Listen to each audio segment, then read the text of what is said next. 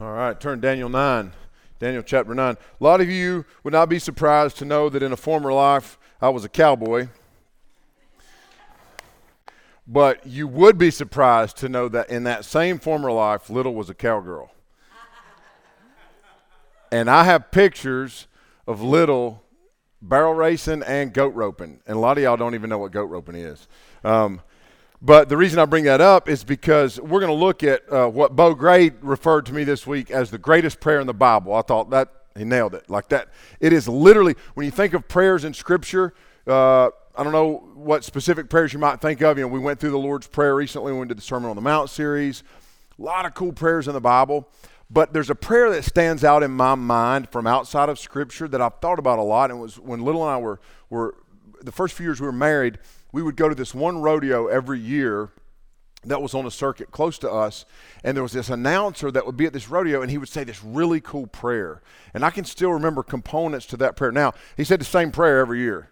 So he had memorized this thing, but it was awesome. You know, like if it's truth, it's good, you know. And in my life, I can remember times where I've prayed a very specific prayer, maybe a prayer of, typically if you can remember a prayer that you've prayed, it's probably a prayer where you're begging God to do something. Maybe you're begging him to spare somebody's life. Maybe you were begging him to help you not fail a test, you know, and in school, even though I wasn't a Christian in high school, I prayed a lot, waiting outside of the principal's office. And so one of the things we'll look at is the fact that prayer is such an interesting thing because that we'll look at it when you study prayer as Christians. It's interesting because we pray in the name of Jesus, and we pray very specifically through Jesus. The Bible teaches we do that because he is our intercessor and he's our high priest. And so in the New Testament, there's this really cool doctrine that we are what the Bible calls a priesthood of believers, which means we are priests, which means we can pray to God the Father, among other things. And it's what, when the Scripture talks about us being priests, it's in the line of Jesus being our high priest. It's pointing us to a deeper doctrine that Jesus is the one that advocates on our behalf before the Father and intercedes on our behalf before the Father. I've told a story often in youth camp about Little and I sitting in a airport in San Francisco, which you used to have to go to San Francisco to see crazy. Now you just got to drive over to Asheville. But I was sitting in the airport, and this guy, man, I was watching this guy. He's making me nervous, and he was out there. He was dressed kind of crazy, and he was talking to himself a lot. You got to be careful. People talk to themselves a lot. A little bit's okay.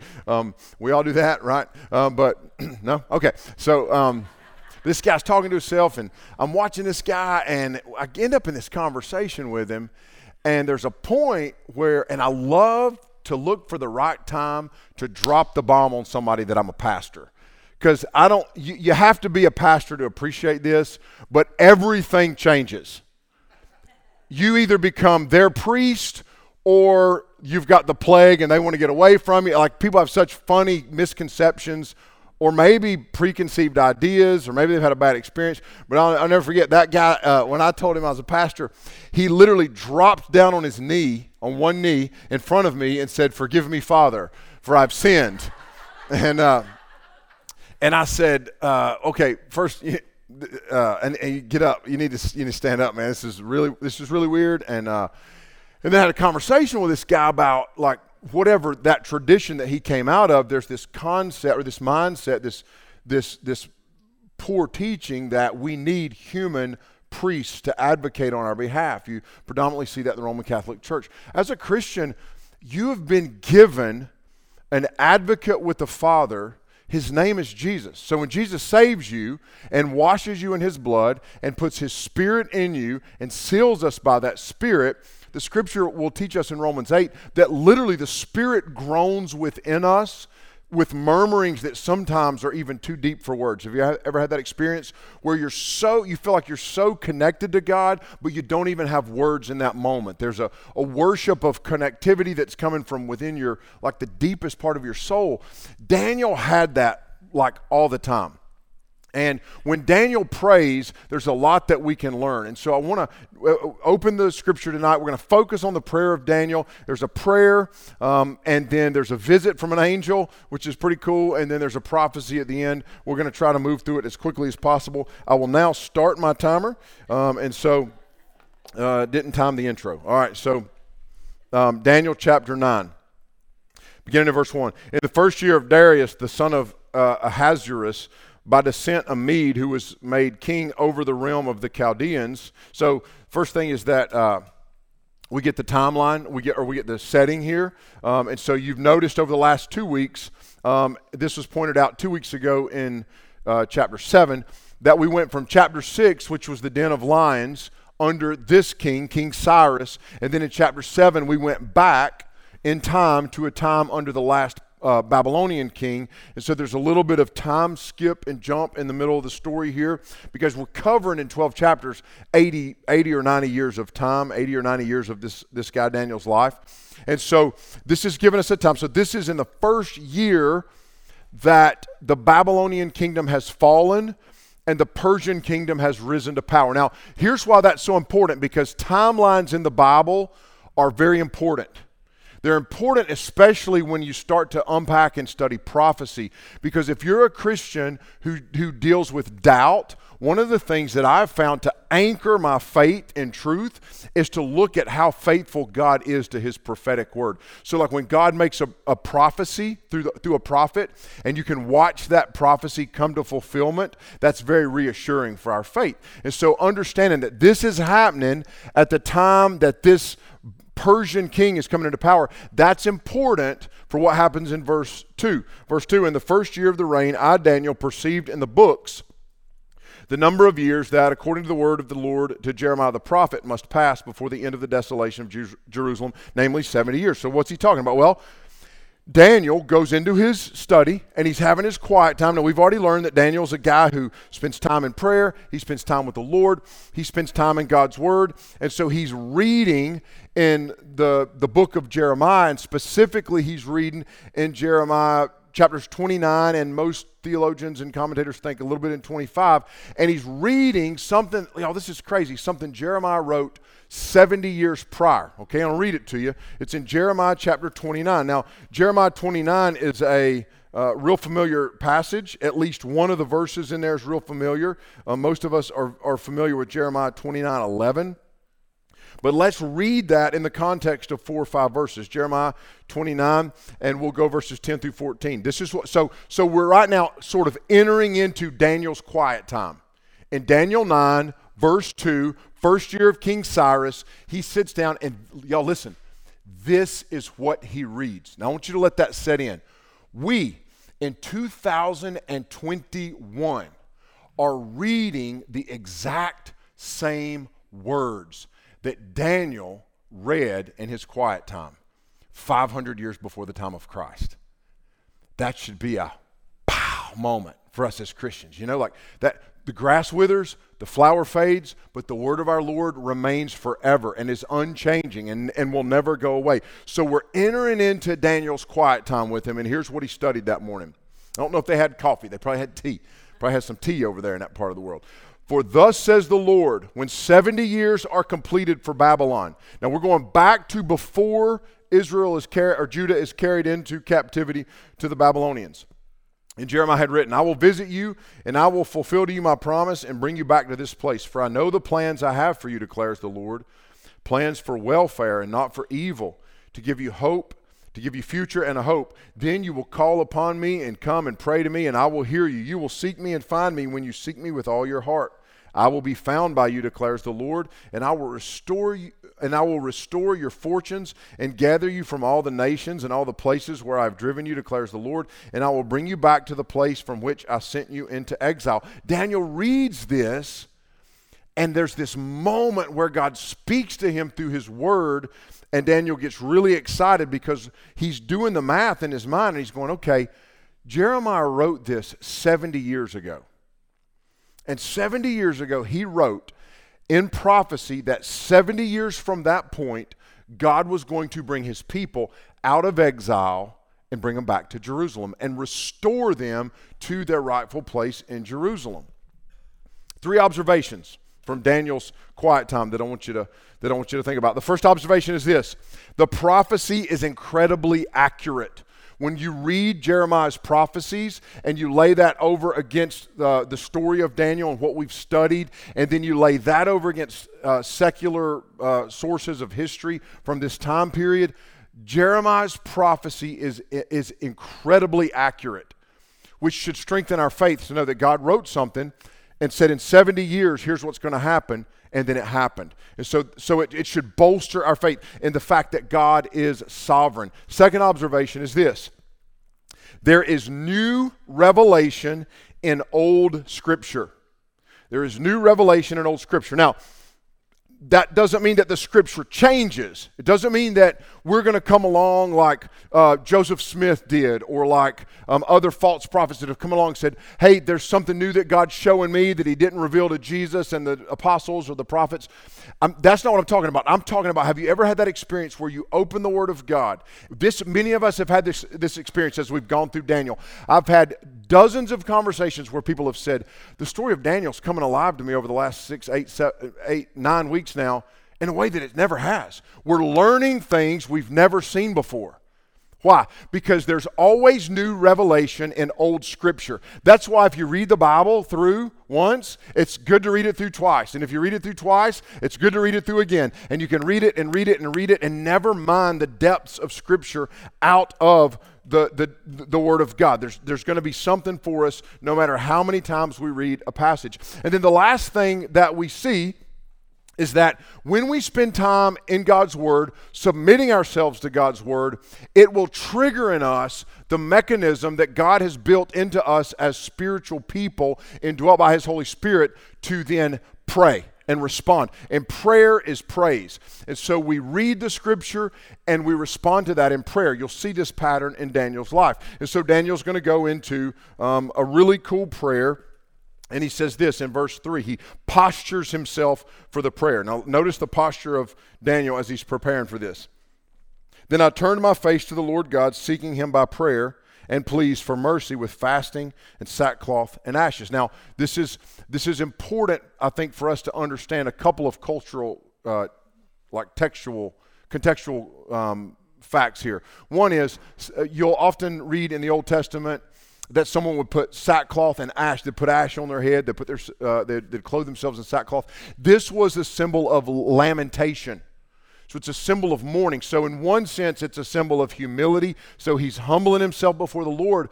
But in another sense, this is a very visual, visceral, and cerebral act of lamentation before the Lord.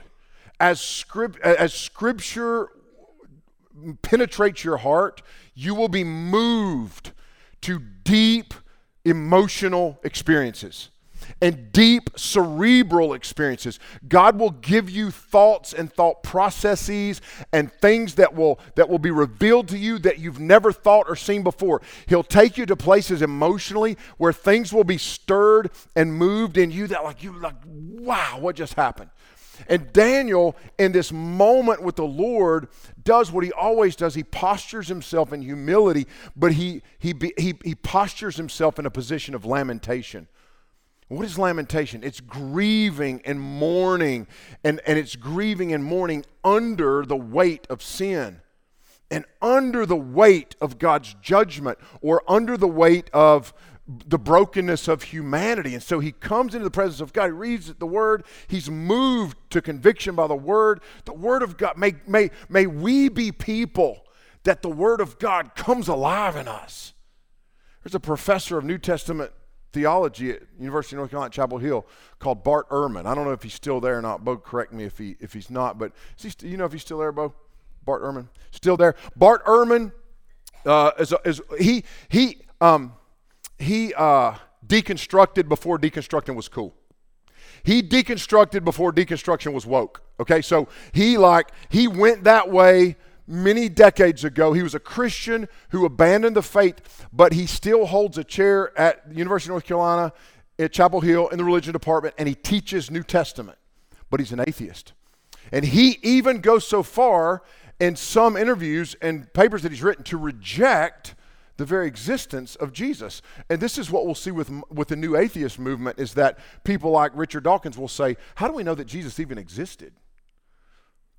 And yet those men know more of the Bible than a lot of people that warm the pews on Sunday. It's one thing to know the Scripture academically, to master it from a scholarship standpoint, but as Christians, we come to the Word of God and submit to it to be mastered by it. And when we do that, our very soul will be moved. Daniel postures himself in a place of brokenness and before the Lord and conviction. It's humility. It's a position of humility. I think there's something else that we can see in Daniel's plea. He pleads for mercy in this moment. And I think this is important because I don't know if you've ever heard the phrase, preach the gospel to yourself.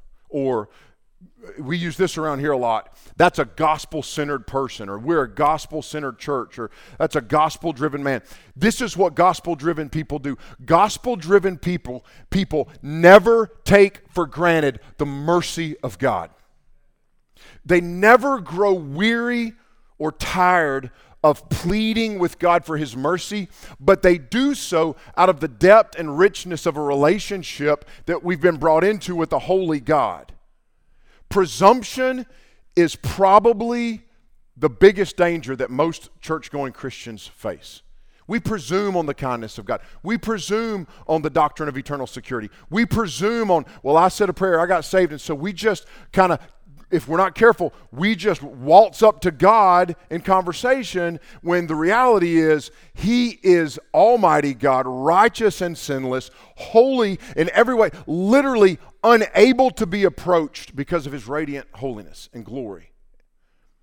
And Daniel remembers that. Daniel communes with Him as a man would speak with a friend, and yet he pleads with God for His mercy. God has always shown Daniel mercy, but he still appreciates his need for mercy, and he appreciates God's ability and willingness to extend it. I think that's the key. He pleads for mercy, listen, knowing beyond a shadow of a doubt that he's going to receive it.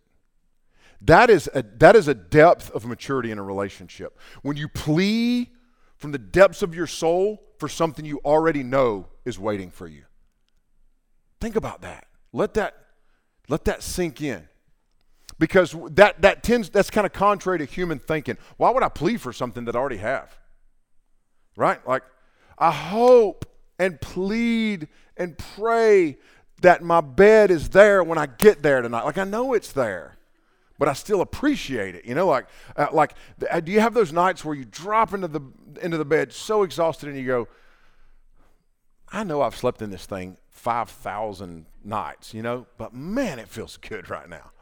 Like, or just, I just want to get to my bed, you know, I just want to crawl into that thing and curl up and go to sleep. And there's this longing to be in the presence of God and to receive His mercy. And we know we're going to receive it. But as Christians, we should long for it. That's what it is to be a gospel-centered person. That every day, in light of the righteousness of God, this is why Paul will write in Romans 12, that familiar passage of Scripture, in view of the mercies of God, in view of His mercies, let's live as sacrifices unto the Lord. So Daniel's going to then pray, and I'm going to read the entire prayer. This is something that we could literally do the whole, as much time as we spend studying through the book of Daniel, we could spend studying through the prayer and break it down. There's so many cool components, but I'm going to encourage you to spend time in it this week and then take it as far as you want to in terms of personal study. We're going to pray. We're going to read through it as Daniel would have prayed it, and then we're going to just look at a couple of points from the prayer. So verse 4, I prayed to the Lord my God and made confession, saying, O Lord, the great and awesome God who keeps covenant and steadfast love with those who love Him and keep His commandments. We have sinned and done wrong and acted wickedly and rebelled, turning aside from your commandments and rules. We have not listened to your servants, the prophets, who spoke in your name to our kings, our princes, and our fathers, and to all the people of the land. To you, O Lord, belongs righteousness, but to us open shame, as at this day, to the men of Judah, to the inhabitants of Jerusalem, to all Israel, those who are near and those who are far away, and all the lands to which you have driven them because of the treachery that they have committed against you.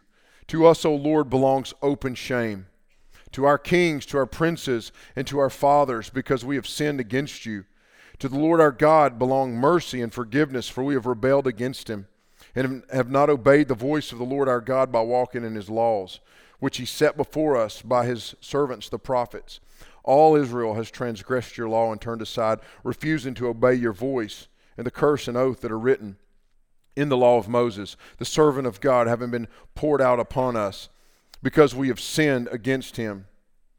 He has confirmed his words which he spoke against us and against our rulers who ruled us, by bringing upon us a great calamity. For under the whole heaven there has not been done anything like what has been done against Jerusalem.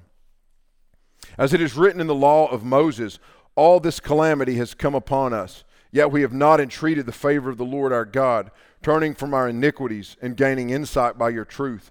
Therefore the Lord has kept ready the calamity and has brought it upon us. For the Lord our God is righteous in all the works that he has done, and we have not obeyed his voice. And now, O Lord, who brought your people out of the land of Egypt with a mighty hand, and have made a name for yourself, as at this day, we have sinned. We have done wickedly.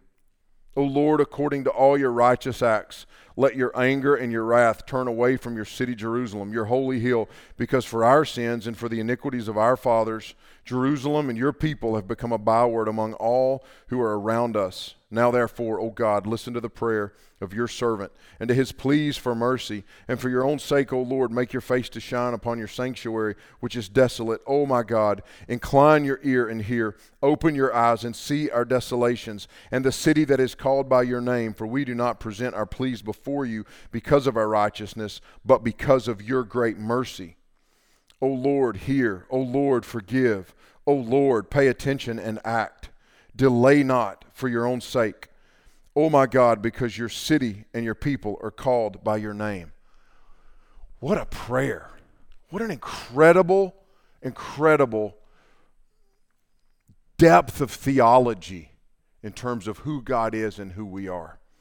So I want to unpack the prayer, not line by line. We don't have time to do that in the time we've got tonight, but I want to break it down into two components, and I want to look at the prayer of confession and the prayer of petition. So the first part of this is a prayer of confession, then there's a prayer of petition. Now, when we talk about confession, we tend to think of confession as confessing our sins to God. We admit that we've done something wrong. We express to God some wrongdoing or failure, or we confess to God that we've done something wrong to someone else. But confession is not only the confession or the admittance of my sin or my shortcoming, although that's part of it. It's also the declaration of who God is. So if we confess with our mouths that Jesus is Lord, that's confession. Okay, so confession is not just, Lord, I need to confess something to you. Okay, so this would be this. Now, in human interaction, this would be weird. We use that phrase. Hey, I got to confess something to you. I ate the cookies. I got to confess something to you. I ate all 3 of those ice cream sandwiches that you had put in the freezer. I got to confess something to you. I know that there were 9 donuts and now there are 3. Like, I got to confess, right? We get that. But what we don't do is we don't walk up and say, I have to confess something to you. I have to confess that you're very tall. I have to confess that you're brilliant. You know, like, well, we don't really use that terminology.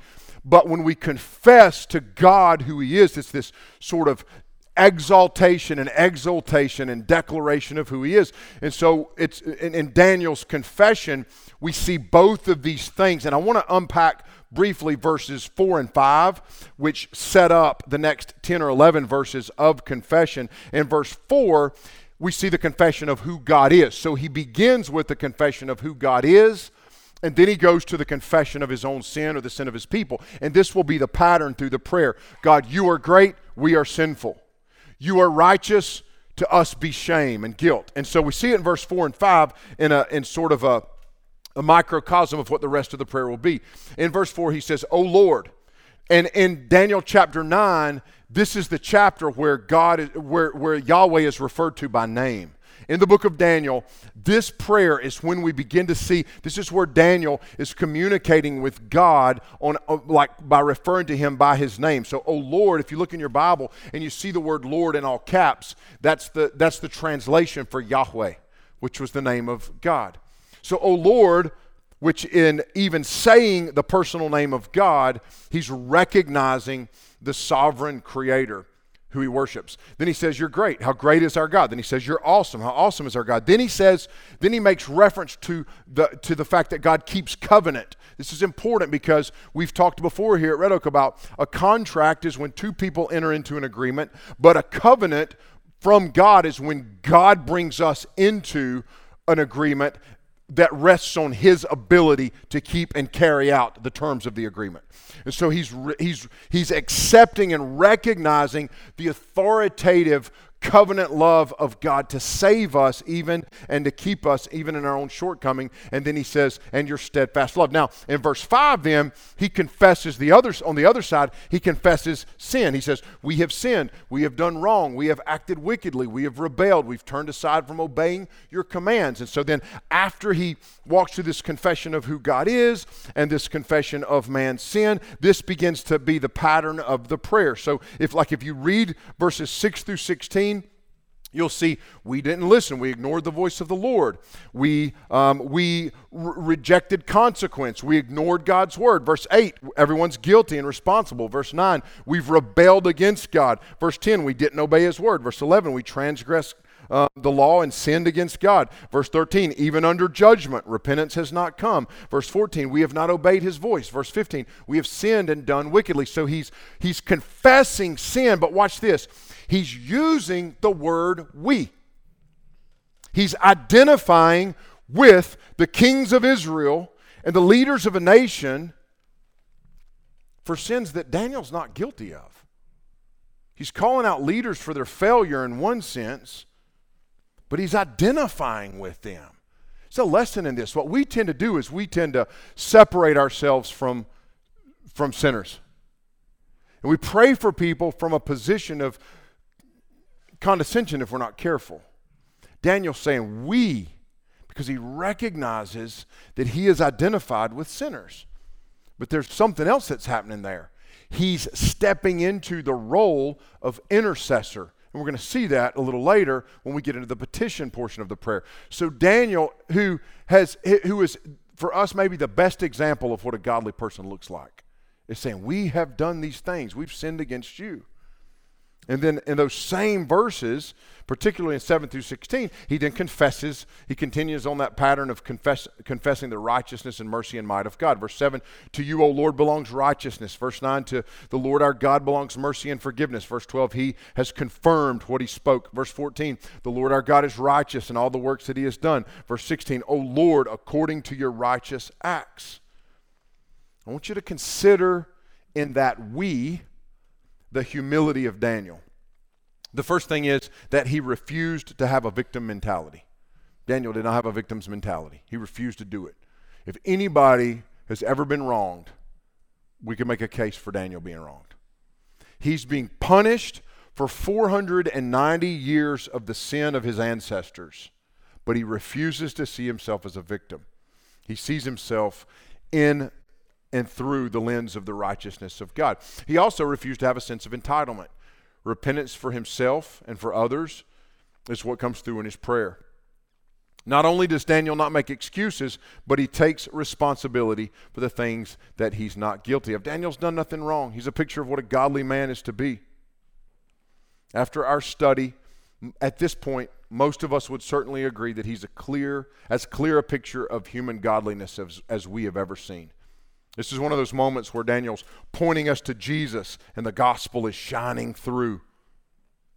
Paul writes to the Corinthians that for our sake God made sinless Jesus to become sin for us so that we might receive his righteousness. You see, what Daniel's doing in this prayer is he is showing us a picture of Christ who for our sake became sin, though he had known no sin. Jesus was sinless and spotless and without blame, and yet he died in our place, bearing the wrath of God, literally identifying with us in every way.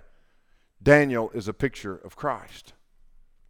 So he doesn't just pray a prayer of confession, he prays a prayer of petition. And that begins in verse 16. And he starts in verse 16 by pleading with God that he would restore his city Jerusalem, because the city Jerusalem was the holy city of God. It was from that city that the Israelites identified the central presence of God in their kingdom. It was the center place of worship. It was the center place of prophecy. It was the central place of the throne of Israel. It represented so much in Israel, literally going all the way back to the time of Abraham. And in Jerusalem were identified and associated the promises of God, the covenants of God.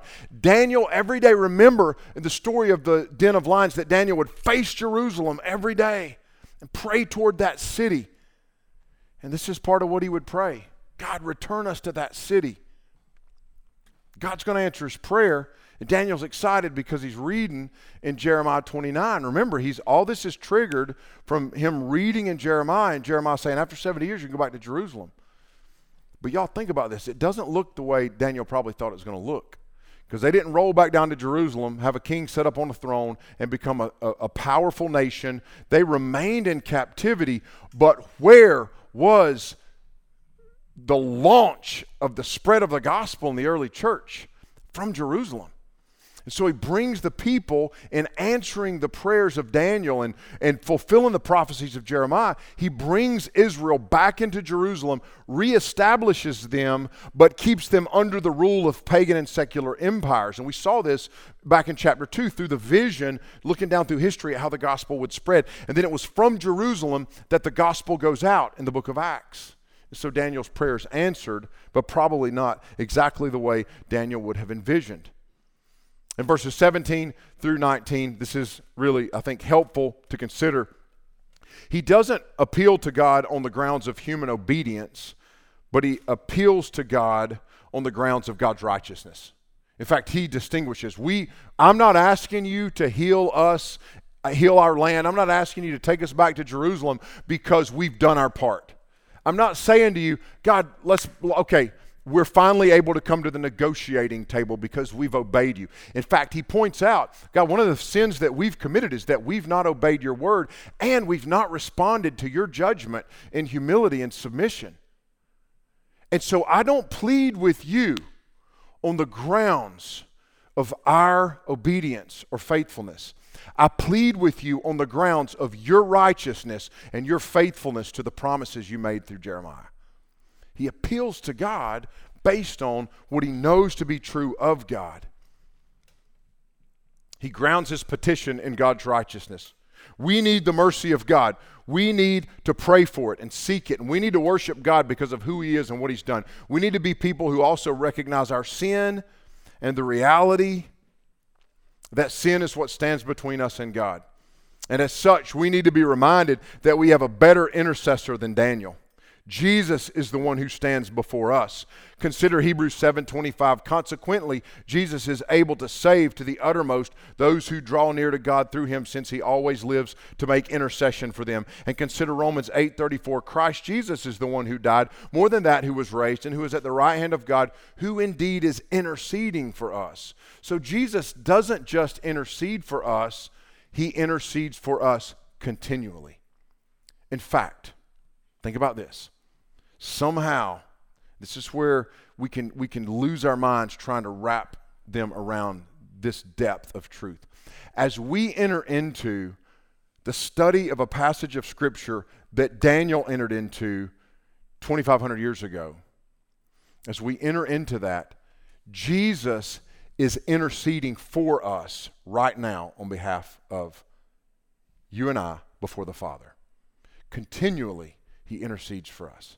We have an advocate with the Father. When you feel alone, Jesus is interceding for you. When you feel like nobody else understands, Jesus is interceding for you. Literally, he makes intercession for you. Jesus is with us, interceding for us constantly. Verse 20, something really cool happens while I was speaking and praying, confessing my sin and the sin of my people Israel, and presenting my plea before the Lord my God for the holy hill of my God. While I was speaking in prayer, the man Gabriel, whom I had seen in the vision at the first, came to me in swift flight at the time of the evening sacrifice. So, angel shows up. That's cool. So you're praying. Some of you might think, I just wish God would speak to me more often, like have a Daniel experience. Angel shows up. This is pretty cool. But what's interesting to me, what jumped out at me this week when I was reading this is Daniel's like, he recognizes him. Like this is not, like Daniel's been here before, like what an incredible thing to think. If usually when an angel shows up, people freak out. Gabriel, and we see this throughout the Old Testament when like an angel of the Lord will show up, people freak out. They think of the shepherds even at the birth of Jesus. They're incredibly afraid. Gabriel shows up and Daniel's like, knuckles, like, hey, what's up? What's going on now? I was just talking to your boss man, like what does this look like? And so Gabriel shows up, but look at what happens in the interaction between Gabriel and Daniel. He made me understand, speaking with me and saying, "Oh, Daniel, I have now come out to give you insight and understanding. At the beginning of your pleas for mercy, a word went out, and I've come to tell it to you. For you are greatly loved. Therefore, consider the word and understand the vision." So he says, verse 23 is the key verse here. At the beginning of your pleas for mercy. When did Daniel plead for mercy? Verse 3, right? Back to verse, he started the prayer. So he says this incredible prayer. Now, I don't know how long it takes for Gabriel to get from wherever he's at to standing beside Daniel, but as long as it took me to pray that prayer a while ago. And he could have been there quicker, but he let Daniel finish the prayer, right? Like the point being that God responded. The moment that, go back to where we were talking earlier, a gospel-centered man or woman pleads for the mercy of God in their life every day. And God responds to that. God acts and moves in response to that. As he was pleading for that, God responds to that. At the beginning of your pleas for mercy, a word went out, and I've come to tell it to you. For you are greatly loved. 4. Now think about this.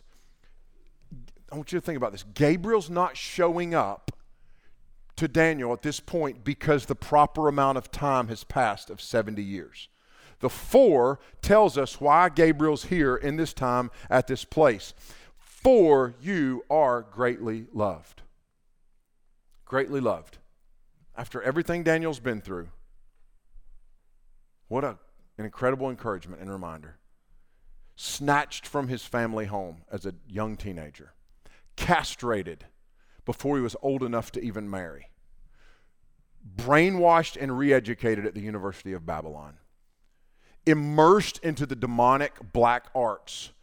Tortured, beaten, imprisoned. We don't know what all happened along the way, but God's favor was continually with Daniel. Daniel remained obedient. Daniel remained obedient. Daniel remained steadfast. And after 7 or 8 decades that have now passed, Daniel was reminded that God loves you.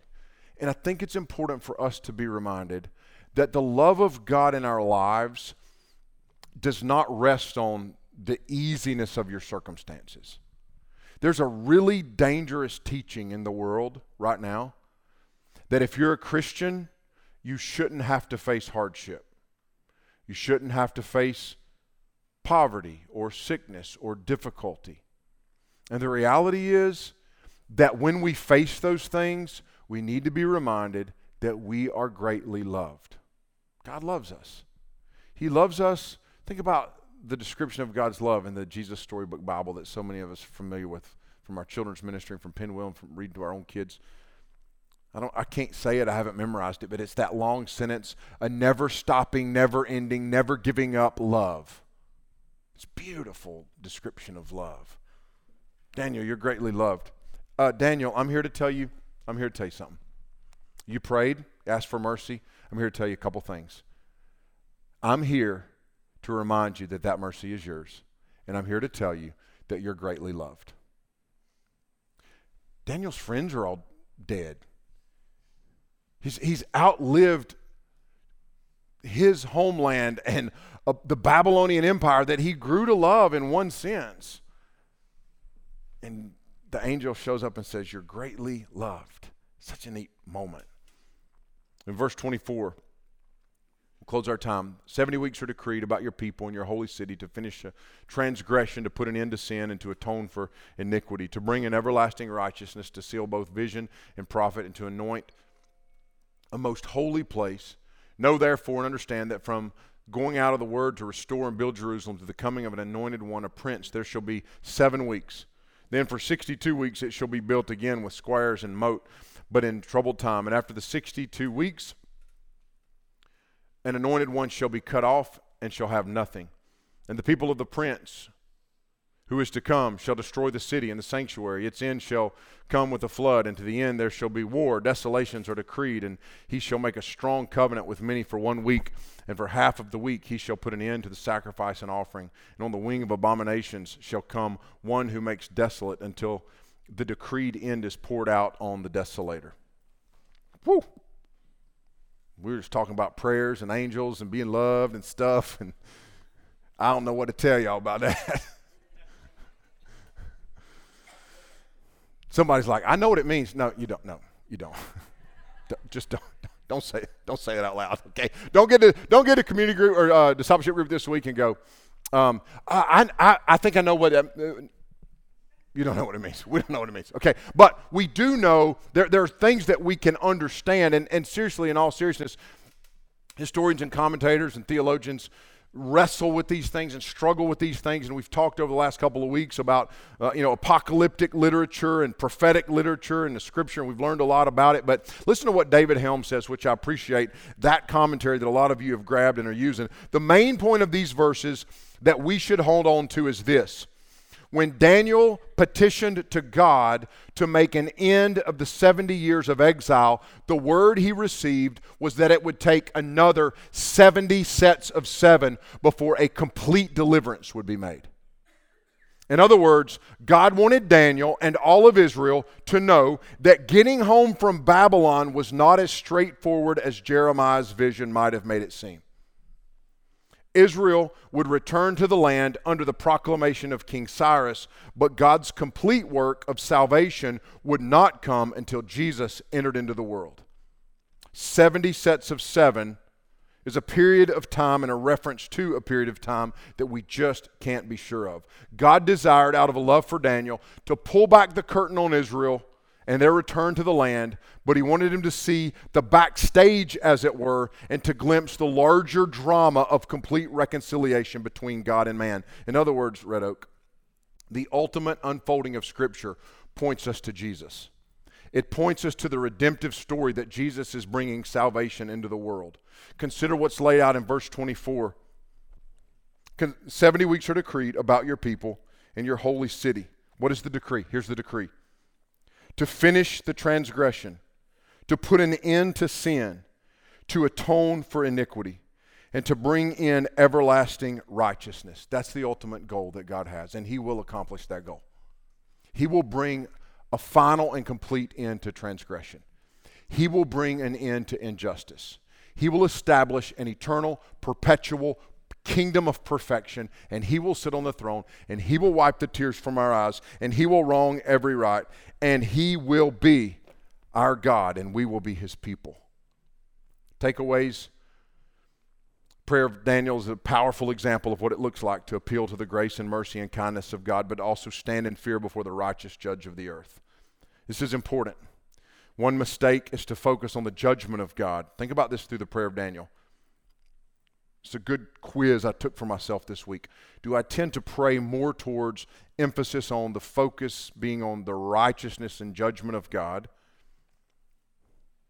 and to focus on the judgment of God and not appeal to the mercies of God and appeal to on others' behalf of the mercies of God? It's also dangerous to only think about the kindness and mercy of the Lord, and maybe that's the direction some of us lean. We appeal, like we love to think about the mercy of God and the goodness of God and the long suffering of God, but we have to see these two pictures together. We have to consider the fact that he's a righteous judge who has demanded the blood of his own son for the forgiveness of our sin. But he's provided that out of his mercy and his grace. He is both just and the justifier. He's made a way. Lessons from Daniel: surround yourself by godly folks who are like-minded. We saw it throughout Daniel's life. He's a man who's ultimately committed to the study of God's word. He's a man committed to fasting and praying, and in all circumstances and at any time and in any situation, he goes before the Lord and he listens, expecting to hear from God. Let's listen, expecting to hear from God. Let's pray. Lord, I pray that you take the prayer of Daniel and the vision of Daniel and the life of Daniel and continue to teach and grow and bless our church. I pray that we would be receptive and responsive to the hearing of your word, that we might even as Daniel was reading your word and then he responded in prayer and worship, that we might now respond to you in worship through song. I pray that there would be a response in our hearts that is stirred by your Spirit to recognize you for who you are as Almighty God, righteous in all your ways, and to see us, to see ourselves individually and corporately as a church, to see our need for your righteousness and your sustaining grace and your sustaining mercy, and to be men and women of humility who come before the throne of God into your presence, asking you every day for what we know you're going to give us: sustaining grace, sustaining mercy, conviction of sin, an awareness of your presence. But I pray that we would, in humility, come before you seeking it. And we do that tonight, corporately. We ask you to continue to bless our church and the lives of the individuals here. I'm going to sing now in response to the hearing of your word, songs of worship, and I pray that you would receive them as a gift in Jesus' name. Amen.